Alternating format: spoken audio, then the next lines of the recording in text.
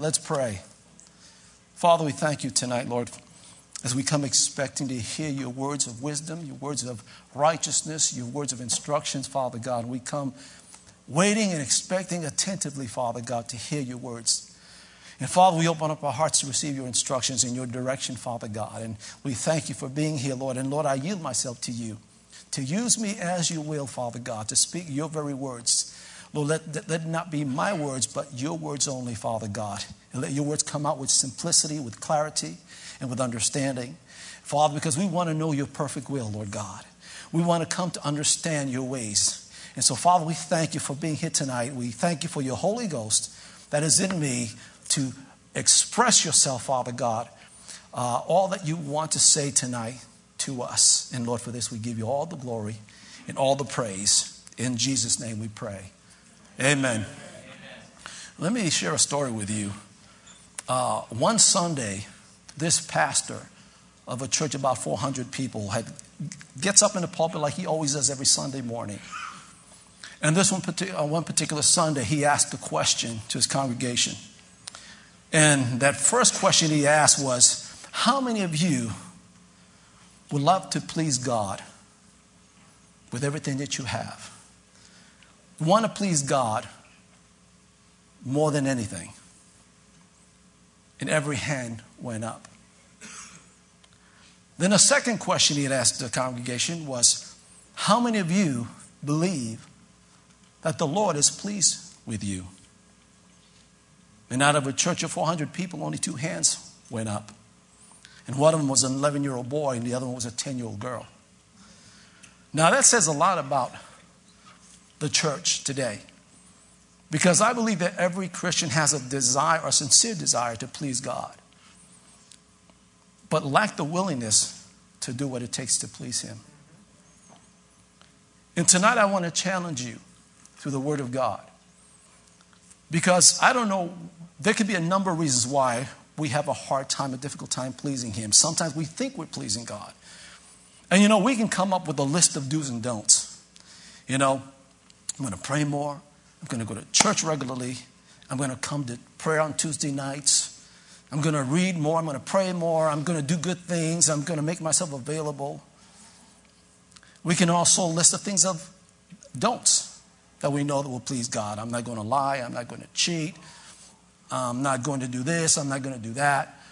But you know, God's not looking for someone who's going to fulfill a list of do's and don'ts. God's not looking for performance. He's looking for a people who has a heart to love him, to adore him, to honor him for who he is.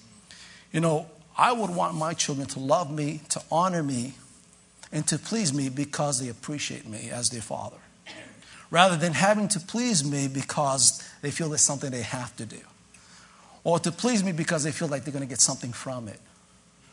But God's looking for a people who want to honor him and respect him and please him with everything they do in their lives. And it's unfortunate that the church today falls short of that. And again, tonight I want to challenge your faith. I want to challenge you right where you are. How many of you have a microwave at home? How many of you love your microwave? How many of you like your microwave? How many of you believe that your microwave is the most convenient tool or appliance that you can ever have? I mean, you come home, you're tired, you don't feel like cooking.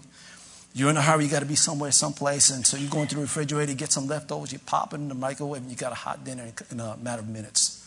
That to me is pretty cool. That's pretty convenient. And it's nice to have a microwave because it's so convenient. How many of you think about your microwave? How many of you drive to work thinking, oh, I can't wait to get home. I want to get into that microwave. And how many of you go to bed thinking about your microwave? How many of you get up thinking about your microwave? How many of you are so mindful of your microwave that you just can't wait to go home and put something in it? No, that's ridiculous. Nobody does. Except when it's about time to use it, right? That's when you think about your microwave. Isn't it unfortunate that many Christians treat God like a convenient appliance? The only time they think about him is when they need him. And when they've got good use of him, put them on the shelf, and forget him. You know, it's nice to have a nice appliance like that. It's so convenient because it's always there for you to use whenever you need it.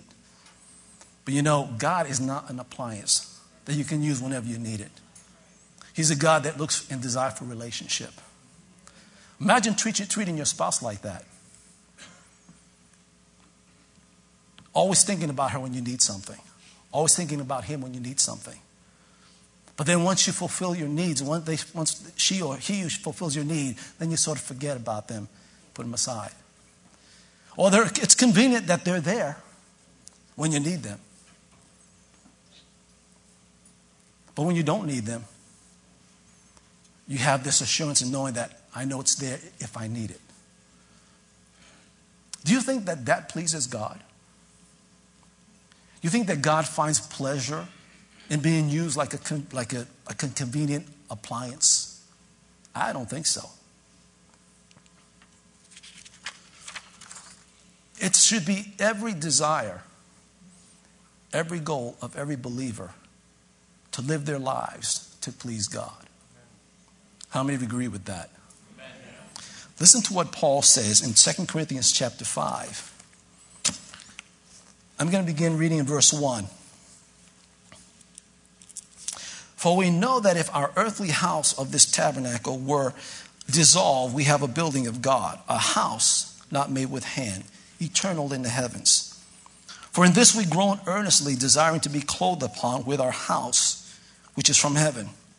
If so be that being clothed, we shall not be found naked. For if we are in this tabernacle, for we who are in this tabernacle do groan, being burdened, not for that we would be unclothed, but clothed upon, that mortality might be swallowed up of life. Now he that hath wrought us for the selfsame thing is God, who also hath given us, or unto us, the earnest of the Spirit. Therefore we are always confident, knowing that while we are at home in the body, we are absent from the Lord. For we walk by faith, not by sight.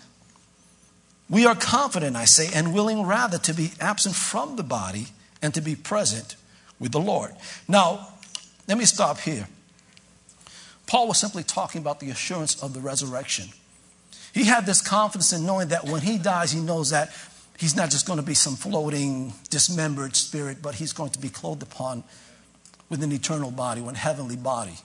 And so he was reassuring them and encouraging them that there will be a resurrection and we'll all receive new bodies when we leave this earth, or this earthly body or earthly suit. And so that's what he was doing. And that's what he was encouraging them to do. But look what he says in verse 9. Having said all that, he says this, wherefore we labor that whether present or absent, we may be accepted of him. Now, let me bring to your attention two particular words here. He says, wherefore we labor. The word labor is in the Greek, literally means to strive or to aim or to make your ambition or your goal.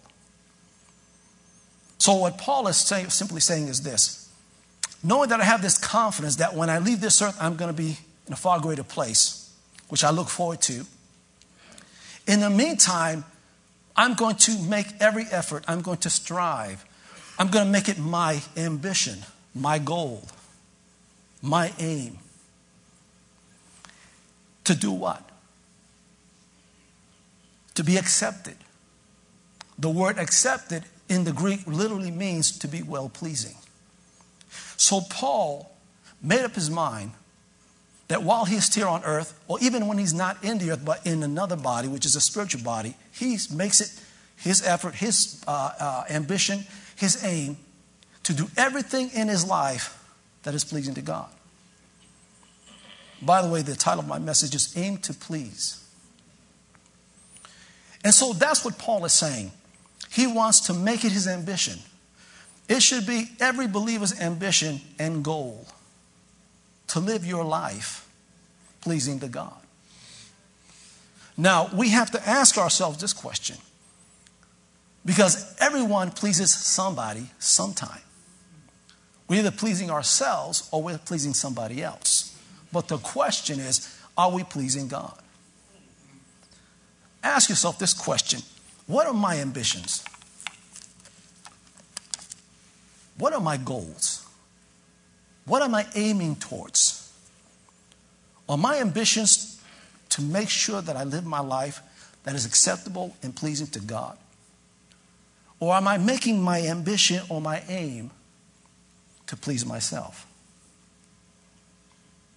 And that's a question you have to ask yourselves. Again, I'm here to challenge you so that when you examine yourself and ask yourself these questions, you want to be able to be in a place where, you know what, Lord, I want to make my ambition to please you. When I say living your life to please Him, I'm talking about how you speak, how you act, how you treat others, how you think. You know, sometimes we forget about our thought life. But we need to please God even in our thought life. How we dress, how we carry ourselves, how we behave. You know, God is, one thing about God is that He loves us. How many would believe that? He loves us. And you know what? We are well pleasing to Him because we're His children. The Bible tells us that. But it's one thing to be well pleased because we have a relationship with Him as His child. But it's another thing to be pleasing to Him in our behavior, in our conduct. You know, we can love God, and we can be well pleasing to God because we're children.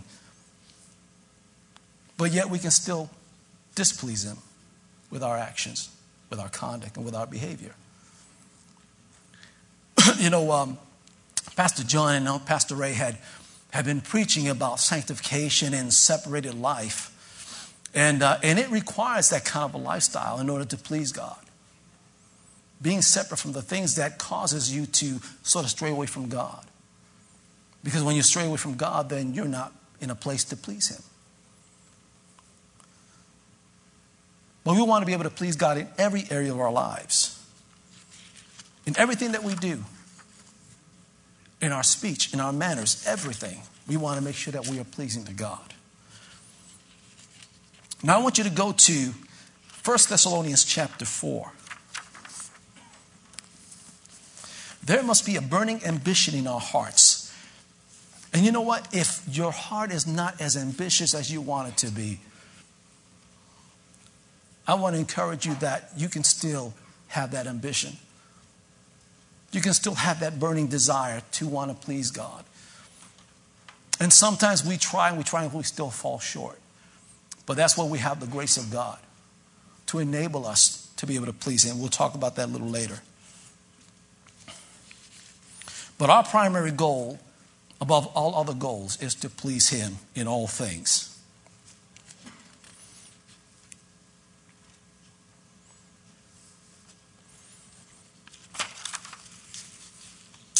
What did I say? First Thessalonians chapter 4.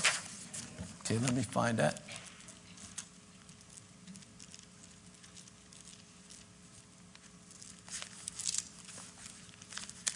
I know it's here somewhere. I read it this morning. Listen to what Paul says. Beginning in verse 1. It says, "Furthermore, then we beseech you, brethren, and exhort you by the Lord Jesus, that as you have received of us how you ought to walk and to please God, so you would abound more and more." Now listen to what Paul is saying. First of all, he was reminding them of the instruction that he had given them about how to walk and how to please God. You know, whenever you hear the term walk, it always refers to in the Bible as a lifestyle or a way of life. And so Paul, at some point, had taught them and instructed them how they should walk or live and how they should please God, which tells us that we all need to be instructed on how to please God. And so he goes on to say, he exhorted them and encouraged them and urged them that they ought to walk and to please God. And he says, and this is what you've done. But he says, now I want you to do more and more. In other words, I want you to excel. I want you to go beyond and above the expected measure. You remember when Jesus had fed the 5,000? Actually, he fed more than 5,000 because the Bible says 5,000 men in addition to the women and children. And so God only had 5 loaves and 2 fishes. And he told his disciples, I want you to take this and I want you to feed them. Now imagine the disciples having to feed each and every one of those people. We're talking about thousands. 5 loaves and 2 fishes. And it was a great miracle because the Bible says that they were all filled and they did all eat. They were all satisfied. But what's even more miraculous was the fact that Jesus says, I want you to collect the leftovers. The leftovers are the exceeding abundant. Something that they did not expect. I mean, first of all, you're feeding over 5,000 people with just 5 loaves and 2 fishes. And it's a miracle that you're able to feed several thousand people with that. But yet to expect leftovers on top of that, that's the abundance, the above measure. And so Paul is telling us that we are to take it to another level in our walk, in our pleasing God. In other words, however you're walking, what manner of life you're living, if you're doing what you're supposed to be doing, God is saying, I want you to take it to another level. I want you to go above and beyond what you expect. Not only that, but I also want you to please God in that way as well. So I'm sharing this verse because I'm showing you how important it is to please God. It's amazing how many times the word please is found in the Bible. But it goes to show you how important that word is. And how important it is for us to have to please him. You know, we were all created for his pleasure. Revelations 4:11 tells us that we were all created for the pleasure of God.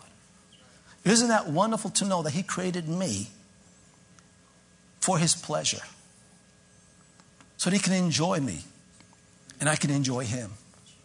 You know, it's a two-way relationship. But as I said before, God is well pleased because we're his children. Go to 1 Samuel chapter 12.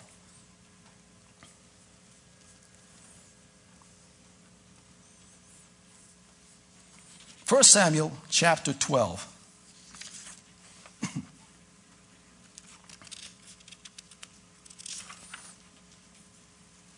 Beginning verse 22, it says this: For the Lord will not forsake his people for his great name's sake, because he has what? Pleased the Lord to make you his people. Psalm 149 verse 4, you don't have to turn there. Psalm 149 verse 4 says this: For the Lord take pleasure in his people, and he will beautify the meek with salvation. And as I said before in Revelations 4:11 says, For thou hast created all things, and for thy pleasure they are and were created. So I want you to see how we are well pleasing to God because he created us for his pleasure. But we also were designed to live a life that pleases him as well. Go to Philippians chapter 2.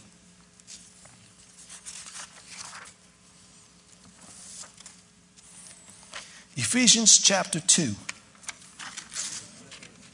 Philippians, that's what I said. You guys are awake. You guys are pretty sharp. Philippians chapter 2. It's one of my favorite verses.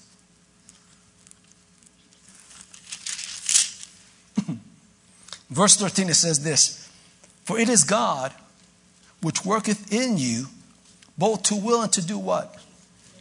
Of his good pleasure. Isn't it wonderful to know that God had put that in us, enabling us to do that very thing to please God? You know, again, sometimes we fall short of doing so, and we can do whatever we can and do the very best that we can to please God, but sometimes we fall short. And sometimes we need that extra help, that extra enablement to get to a place and to excel and to go far above that God wants us to go in order to please him. And the Bible says that he's given us that. He's given us the ability to do that. Go to Hebrews chapter 13.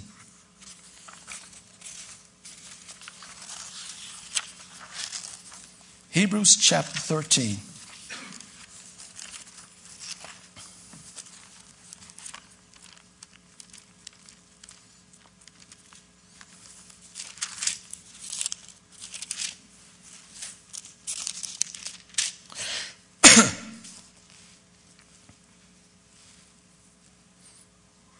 Beginning verse 20.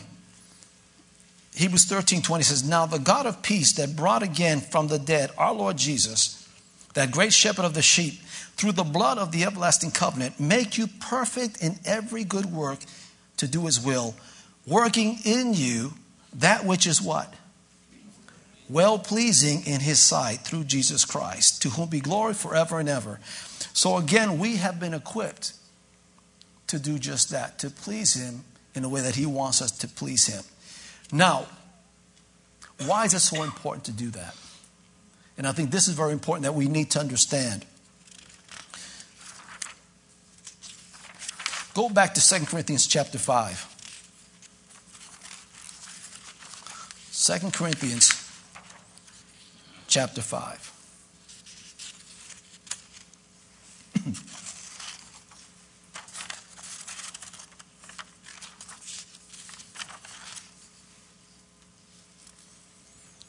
Now, as I said in verse 9, he said, Paul made it his ambition and his aim, whether in the body or in the spiritual body, to be well-pleasing unto the Lord. And his motivation and his goal was because he knew that one day he would stand before the Lord himself and be evaluated for everything that he's done on this earth in his body. Look at verse 10. "For we must all appear before the judgment seat of Christ, that everyone may receive the things done in his body according to that he had done, whether it be good or whether it be bad." So isn't it interesting that Paul, who understood that when he left his body, he was going to stand before God and have his new spiritual body, but he also knew that he would have to stand before the judgment seat of Christ, as we all will as well, to be evaluated for everything we've done in our bodies, our motives, our attitudes, our speech, everything that we've ever done in this body. It's interesting that this body is a very important piece. You know, I love my car. Of course, when I first bought it, actually what I really wanted was an SUV. But because it was beyond my financial limit, I settled for the second best thing, and that's my Toyota Camry. It's a 4-cylinder. It's got great performance. It's very good on gas. I love it. And what I love most about my car is it's very reliable. When I get up in the morning, even on a cold day like this, I know it's going to start right up and take me where it needs to go. You know, it's good to have a car that you can rely on. There were years when I had a car that I didn't know whether it was going to start or not. There were times when I knew that car wasn't going to start at all. And there were times when I had a car where I would drive, but it would sputter and stall. And then sometimes I had a car where it would drive to a certain distance and then just die. How many of you know what I'm talking about? Our bodies are like vehicles.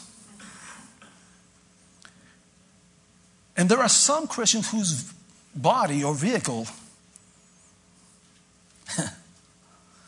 sputters and stalls and just can't get anywhere. And there are those whose body or vehicle are like cars that go a certain distance, but then just conks out and it can't go any further. And there are some vehicles, some people, some believers who just won't start at all. There are some people, believers, who are just not reliable. And we have to understand that this body is God's vehicle. And God needs a body that can be relied upon. God needs a body that he knows that he can just start her up and know that it's going to go where he wants it to go as far as he needs him to go, and not worry about stalling, stopping, sputtering, or just not starting? Which vehicle are you? How can we get this body? You have to understand too that this body is God's means of expressing himself. It's his way of expressing his love, his joy, his peace, his strength, his power, his grace, his mercy. You know, the Bible says, let your light shine so that the world can see your good works. Well, the only way that's possible is through Christ who lives in us. And this body is that vehicle that God wants to use to do what he needs to do. Go to Romans chapter 12 real quick. Romans chapter 12.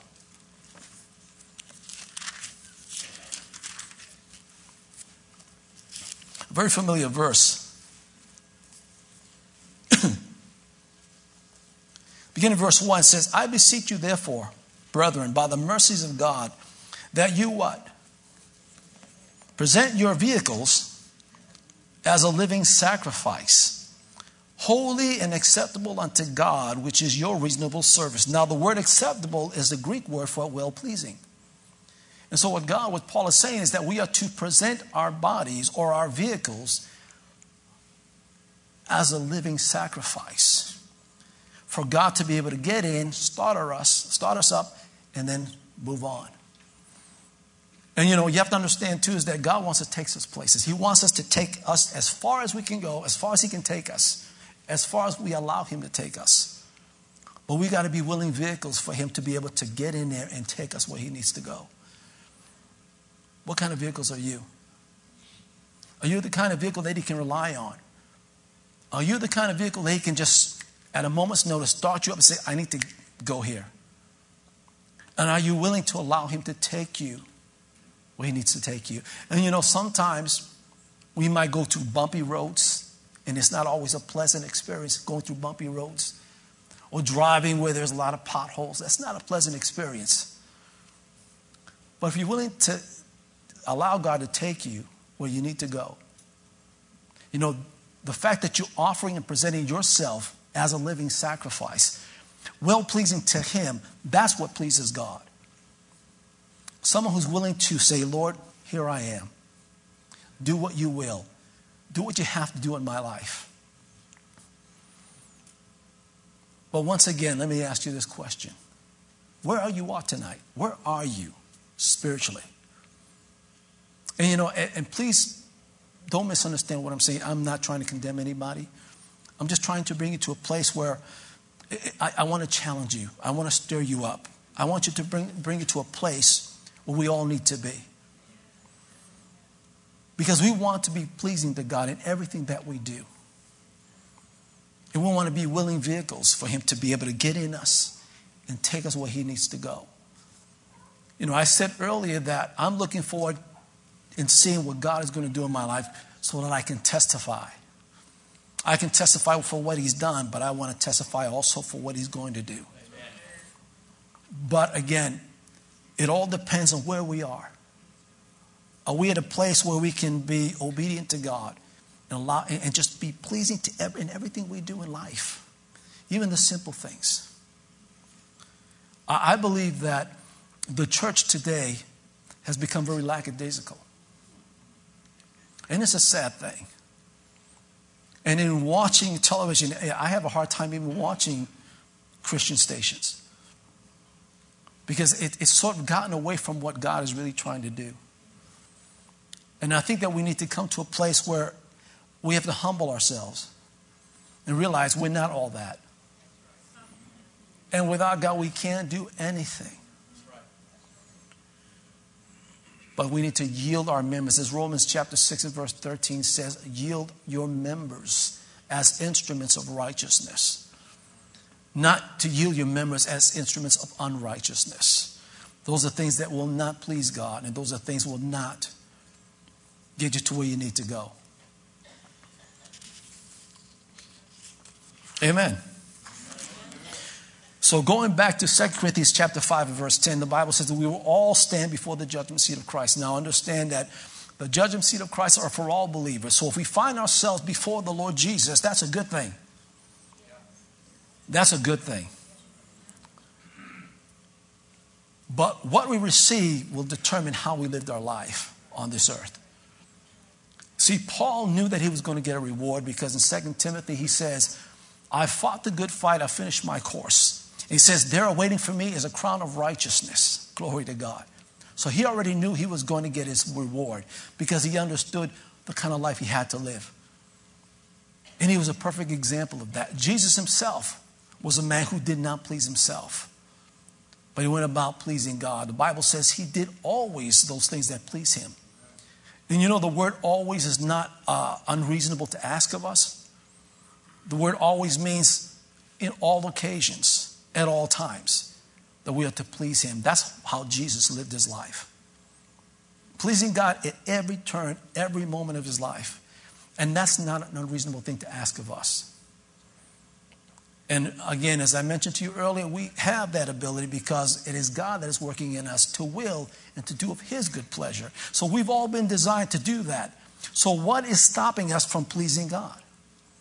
What is stopping us from being willing to please him in everything? Well, we are the one that's preventing ourselves from doing just that. We can be a stubborn people. And how many of you have been through situations in your life where God was directing you one way, but you chose to go another way? Can I see any hands there? It's okay, you know, we're among family here. We won't tell anybody. We've all been there. But if we can line ourselves up with God and learn to just do what he says, waking up in the morning with this ambition, Lord, not my will, but your will. And going to bed, Lord, I thank you for the day you've given to me. And Lord, I'm looking forward for another day. You know, that takes work. That takes some discipline. That takes effort. But Paul says, I labor, I strive, I make it my ambition, I make it my aim, I make it my goal.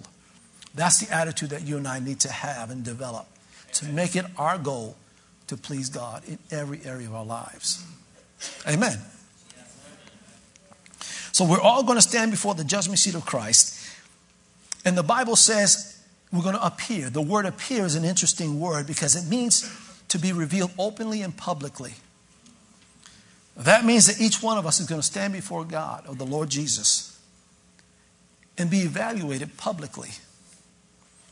Every secret, every motive, every action that we've done in our body is going to be revealed openly.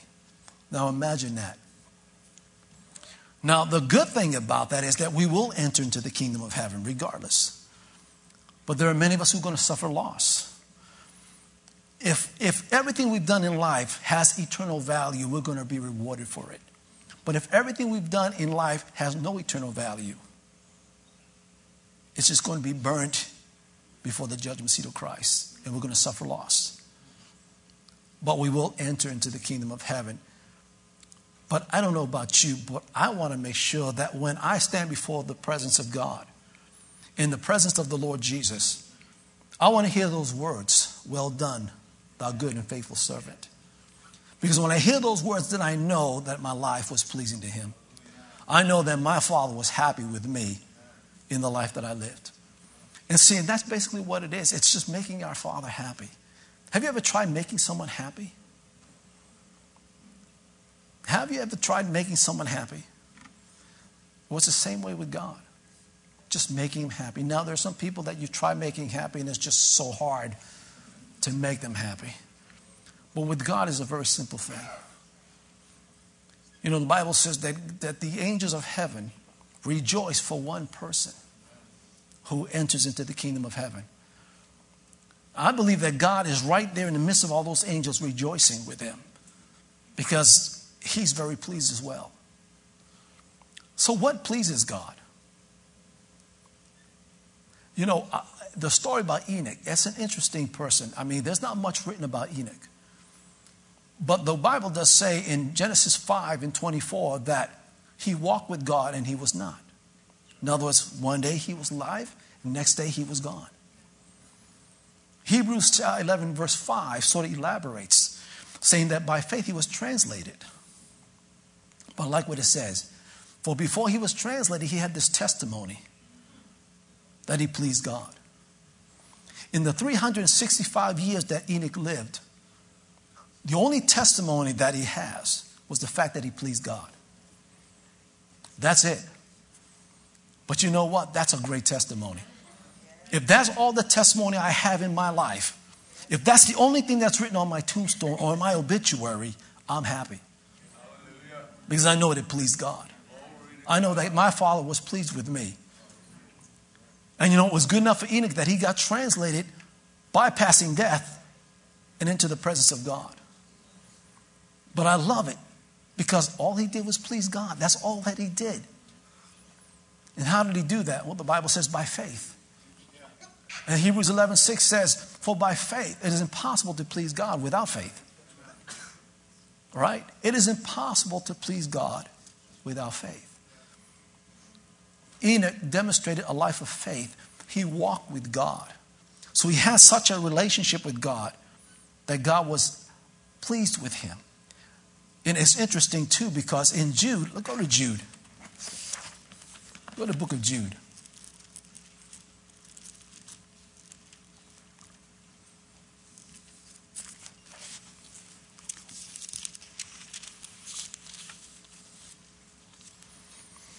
Again, nothing much is said about Jude, but except the fact that he pleased God.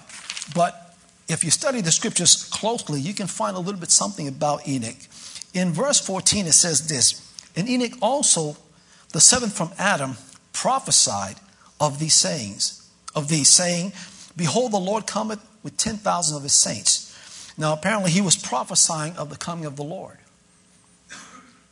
And I didn't know that he had the gift of prophecy, but certainly he did. He prophesied that the Lord will come with 10,000 of his saints. And look what he said in verse 15, to execute judgment upon all and to convince all that are ungodly among them of all their ungodly deeds, which they have ungodly committed, and of all their hard speeches which ungodly sinners have spoken against them.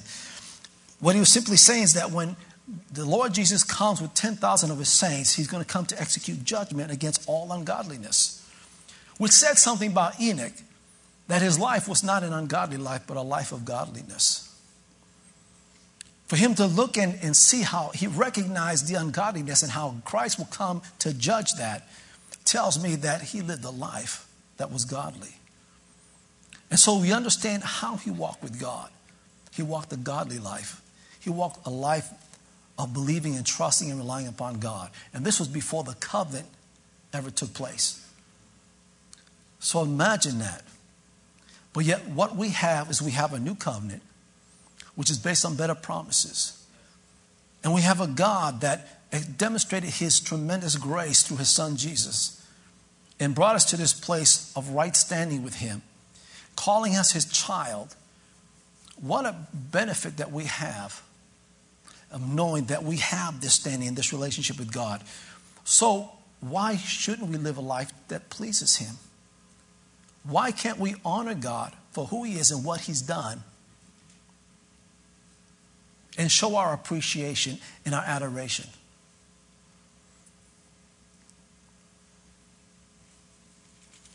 God is worthy of all honor and all glory.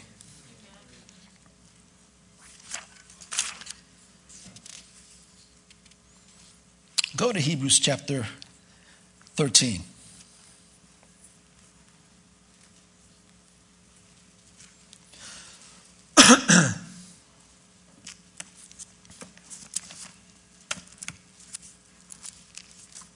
So we know that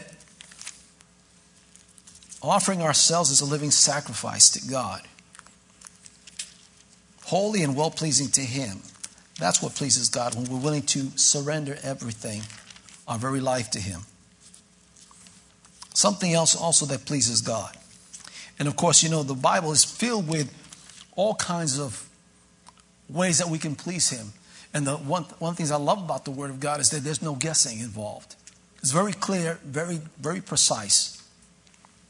In Hebrews chapter 13, And in verse 16, it says this: "But do good, and to communicate forget not. For with such sacrifices, God is well pleased." In other words, if we live a life just doing good and willing to communicate or willing to give, we have a lot of people that are hurting today, especially those in the body of Christ. And the Bible tells us that we are to be generous givers. The Bible tells us that we are to help bear the burdens of those who are weak. The Bible also tells us that we are to look out for one another. But have we become a church that sort of closed our hearts and become hardened, where we turn turn our face away from those that are in need? The Bible tells us that if it's in the power in our hands to help somebody, then we should do it. And the Bible says that what pleases God is that we can do good to them, be able to share what we have, be able to communicate with them. By that I mean giving. Those are things that please God. In Matthew chapter 24, 25, Jesus says that when I was in prison, you came and visited me. When I was hungry, you fed me. When I was naked, you clothed me. And the disciple says, "Lord, when do we do this? When do we see you doing this?" He says, "Unto the least of these, my brethren, you've done it unto them, you've done it unto me as well." And I think that we've fallen short of that. I think that we become so full of ourselves that we forget that there are others in the body of Christ that need you just as much. That's why I say that our bodies is God's way of expressing His love and expressing His grace. But if your vehicle is not willing to go the extra mile and go to where God wants to take you, by sharing with others and doing good for others, or giving your time for others, are you really pleasing Him? Do you think that He's well pleased?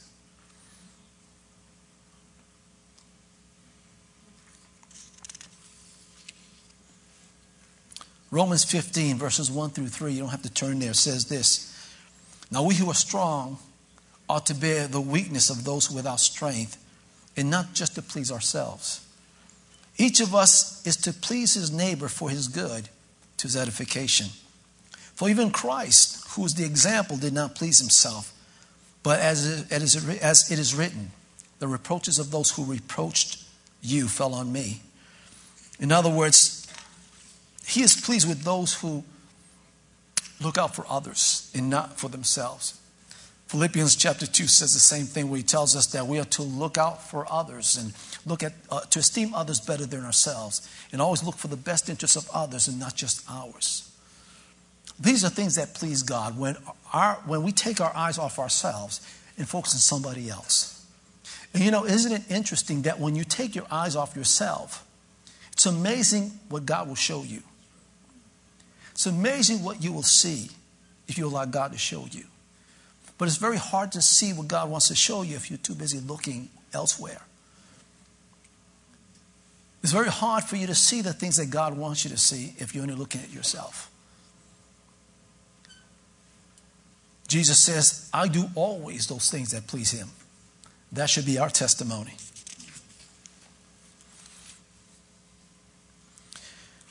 Something else that pleases God and makes Him happy. Go to Psalm 147.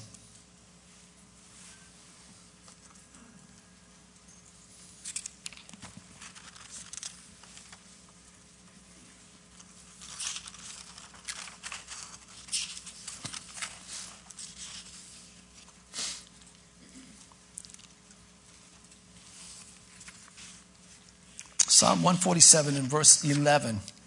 I'm going to read this from the Amplified Version.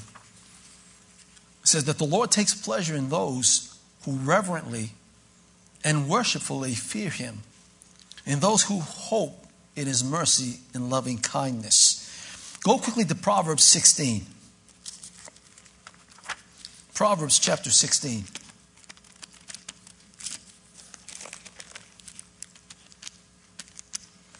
Feels like I'm the only one turning pages here.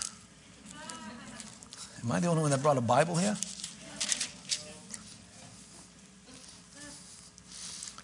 Proverbs chapter 16 and verse 6, the last part of verse 6. Well, let me just read the whole verse. It says, by mercy and truth, iniquity is purged. And by the fear of the Lord, men depart from evil. One of the things that pleases God is that when we walk in reverence of him, when we walk in godly fear, and the Bible says that when we walk in godly fear, we depart from evil. When we have a reverence for God, we don't want to do anything that's going to offend God. We're not going to want to be in places that we shouldn't be. We don't want to be around people that we shouldn't be around. We don't want to do the things that we know we shouldn't do because we have this reverence for the Lord. And when you walk in that godly fear and that respect, that's what pleases him. When he looks down on you and says, okay, there's an opportunity for him to go in different directions. There's an opportunity for you to be around people that you shouldn't be around. But you made a decision, no, I'm not going to do that because I love my God. I want to please my God. And you see, that's the attitude that we need to have every day. Always being mindful of him. Because you understand this, God is with you wherever you go. And there's nothing that you say, do, that you cannot hide. I mean, you cannot hide anything from God. Everything is out in the open as far as God is concerned. You may not know what I'm thinking, and I may not know what you're thinking, but God does. And if we think that we can go in life thinking thoughts that we shouldn't be thinking, you're only deceiving yourself because God sees it. And the Bible says we're all going to stand before him, and all the things, all the secret things are going to be out in the open. So this is a reason for us to walk reverently and to fear God. Not to be terrified of God, but to walk with respect. Because when we do that, we depart from evil. We'll have nothing to do with evil or ungodliness.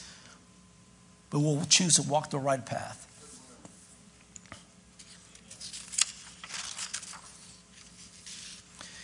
Let me talk about the benefits real quick before we close. And of course, there's so many benefits, and we don't have time to get into all of them. But one of the benefits of pleasing God is found in Proverbs. Again, you're in chapter 16. Look in verse 7. When a man's ways pleases the Lord, he makes even his enemies to be at peace with him. A perfect example of that is, remember the story of Jacob and Esau? Remember Jacob, the deceiver, and how he robbed the blessings from him and took his birthright? And because of that, Esau became so angry with Jacob that he wanted to get back at him. And rightly so, because he was cheated. And so Jacob's parents said, you know what, you need to get out of here. Why don't you hang out with your uncle's place until he cools down? Well, it turned out that Jacob ended up staying longer than he expected. But when he finally got out from his uncle's place after 20 plus years, and on his way back home, he heard that Esau was around the corner. He heard Esau was around. And so he made preparations because he became afraid, because he remembered that Esau was still angry with him. And of course, if you know the story, the way it turned out when Esau saw him, didn't retaliate, but embraced him. They both cried on each other's shoulders, and they loved on each other, and they went their separate ways. See, when you please God, God can turn things around. He can make your enemies at peace with you. You know, when you say enemies, well, I don't have an enemy, but maybe you have a terrible boss. Maybe you have a boss that doesn't like you. You have a boss that's constantly getting on your case. But when you're pleasing to God in all things, he knows how to turn that around. As a matter of fact, I was talking to somebody who was saying how they had a terrible time with this boss. It's a new boss trying to change things around, and this boss was very unkind, was not a people person, was very rude, disrespectful. And this person was having a hard time with his boss. And we talked and we shared. And I said, well, just continue to love. Just continue to walk in love and just pray and seek God and just trust God. Well, you know what? This person did just that. This person did everything that this person should have done. and it was well-pleasing to God. And then when I asked the person, how are things going at work? She said, it's amazing. The boss, it was a complete turnaround. Boss was wonderful. This boss was respectful. The boss was able to, this person was able to talk with the boss and have a real serious conversation, a real conversation. It wasn't condescending at all. And everything was fine. See, when you please God, God can change things around and can move people's hearts.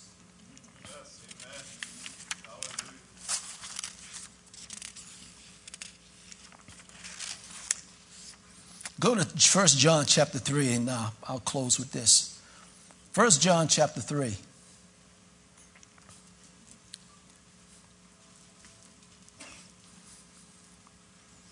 I'll wait for the few of you who have your Bibles to get there. 1 John chapter 3, verse 22 says this, and whatever we ask, we receive from him because we keep his commandments and do what? The things that are pleasing in his sight. So when we're well-pleasing to God, we open ourselves up to receiving that which we ask of him. He says, because we keep his commandments and do everything that pleases him, he gives us what we ask. And so, and again, I can continue on and on with more benefits. We just don't have the time for that. When Solomon prayed to God, he had a chance to pray and ask God for riches and wealth, but instead he asked for wisdom. Not just wisdom, just any wisdom, but wisdom to rule his people. And God was so pleased with that prayer that says, you know what? You had a chance to ask me for the world, but you chose to ask the one thing that pleases me. And because of that, I'm going to give you all the wealth and all the power and everything else. So it's beneficial that we please God in everything that we do. And develop an ambition and make it your goal every day of your life, one day at a time, to please God. Because when you do that, you're always mindful of him. You always remind yourself, Lord, I want to do everything that pleases you. And Lord, if I don't, if I forget, remind me. Show me, Lord. Let your Holy Spirit move through me. Let me be the vehicle that you want to use to take me as far as you want to take me. Let me not be that vehicle that stalls and sputters. Let me not be that vehicle that doesn't start. Let me not be that vehicle that goes a certain way and then stops. I want to be a vehicle that goes all the way. I want to be a vehicle that you want to use, that pleasing to you, that obeys you, that's completely dedicated to you, and to be all that you want me to be. But I don't want you to be a church that if I was to ask this question, how many of you believe that God is pleased with you? I want every hand to go up. It says, I know that God is pleased with me because I do always those things that please him. That is the testimony that I want for all of you. So that when we all stand before the judgment seat of Christ, we'll hear those words. Well done, thou good and faithful servant. I think that will be greater than any reward that he can offer. Just to hear those words. Amen. Let's pray. Father, we thank you, Lord. Thank you, Father God, that you're able to bring us to a place, Lord, that we can live a life that is pleasing and acceptable to you. Father, I thank you, Lord God, for equipping us and working in us and enabling us to do everything that pleases you. Father, help us to be focused. Lord, help us, Lord, to be ambitious. Lord, let there be a burning desire in our hearts to please you, Father, and do your will, Father God.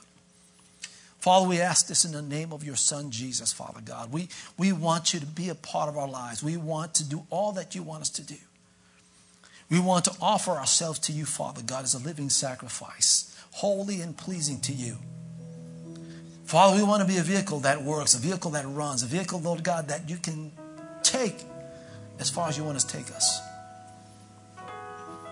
And Father, I thank you, Lord God, that tonight will be a night, Lord God, where we dedicate our lives, our hearts, our bodies, and our spirit to you, Lord God. to do your will, to do all that pleases you, because you've created us for your pleasure. So, Lord, everything that we do in life will be pleasing to you. Father, we want to make you happy. Father, we want to love on you. Lord, we want to hear those words, well done, good and faithful servant. Lord, we ask that you help us. Bring us to that place, Lord God. Show us how we can please you. Show us how we can make you happy. Show us how we can make you smile. Father, I thank you for the grace that you've given to us to enable us to be pleasing in your sight. And Lord, I pray for all those, Lord, who are here tonight who may not be at that place. But Father, I pray that tonight's message will challenge them and stir their hearts and bring them to that place of dedication. Father, your word says this body is a temple of the Holy Spirit. And a temple is a place that is sacred, a place of holiness, a personal dwelling place for your Holy Spirit. And Lord, I ask that your Holy Spirit will do a mighty work in their hearts. Lord, bring us to that place where we're well-pleasing to you in every area of our lives, in our thoughts, our actions, everything, Lord. Let us always do the things that please you. And we ask this, Father, in your precious Son's name.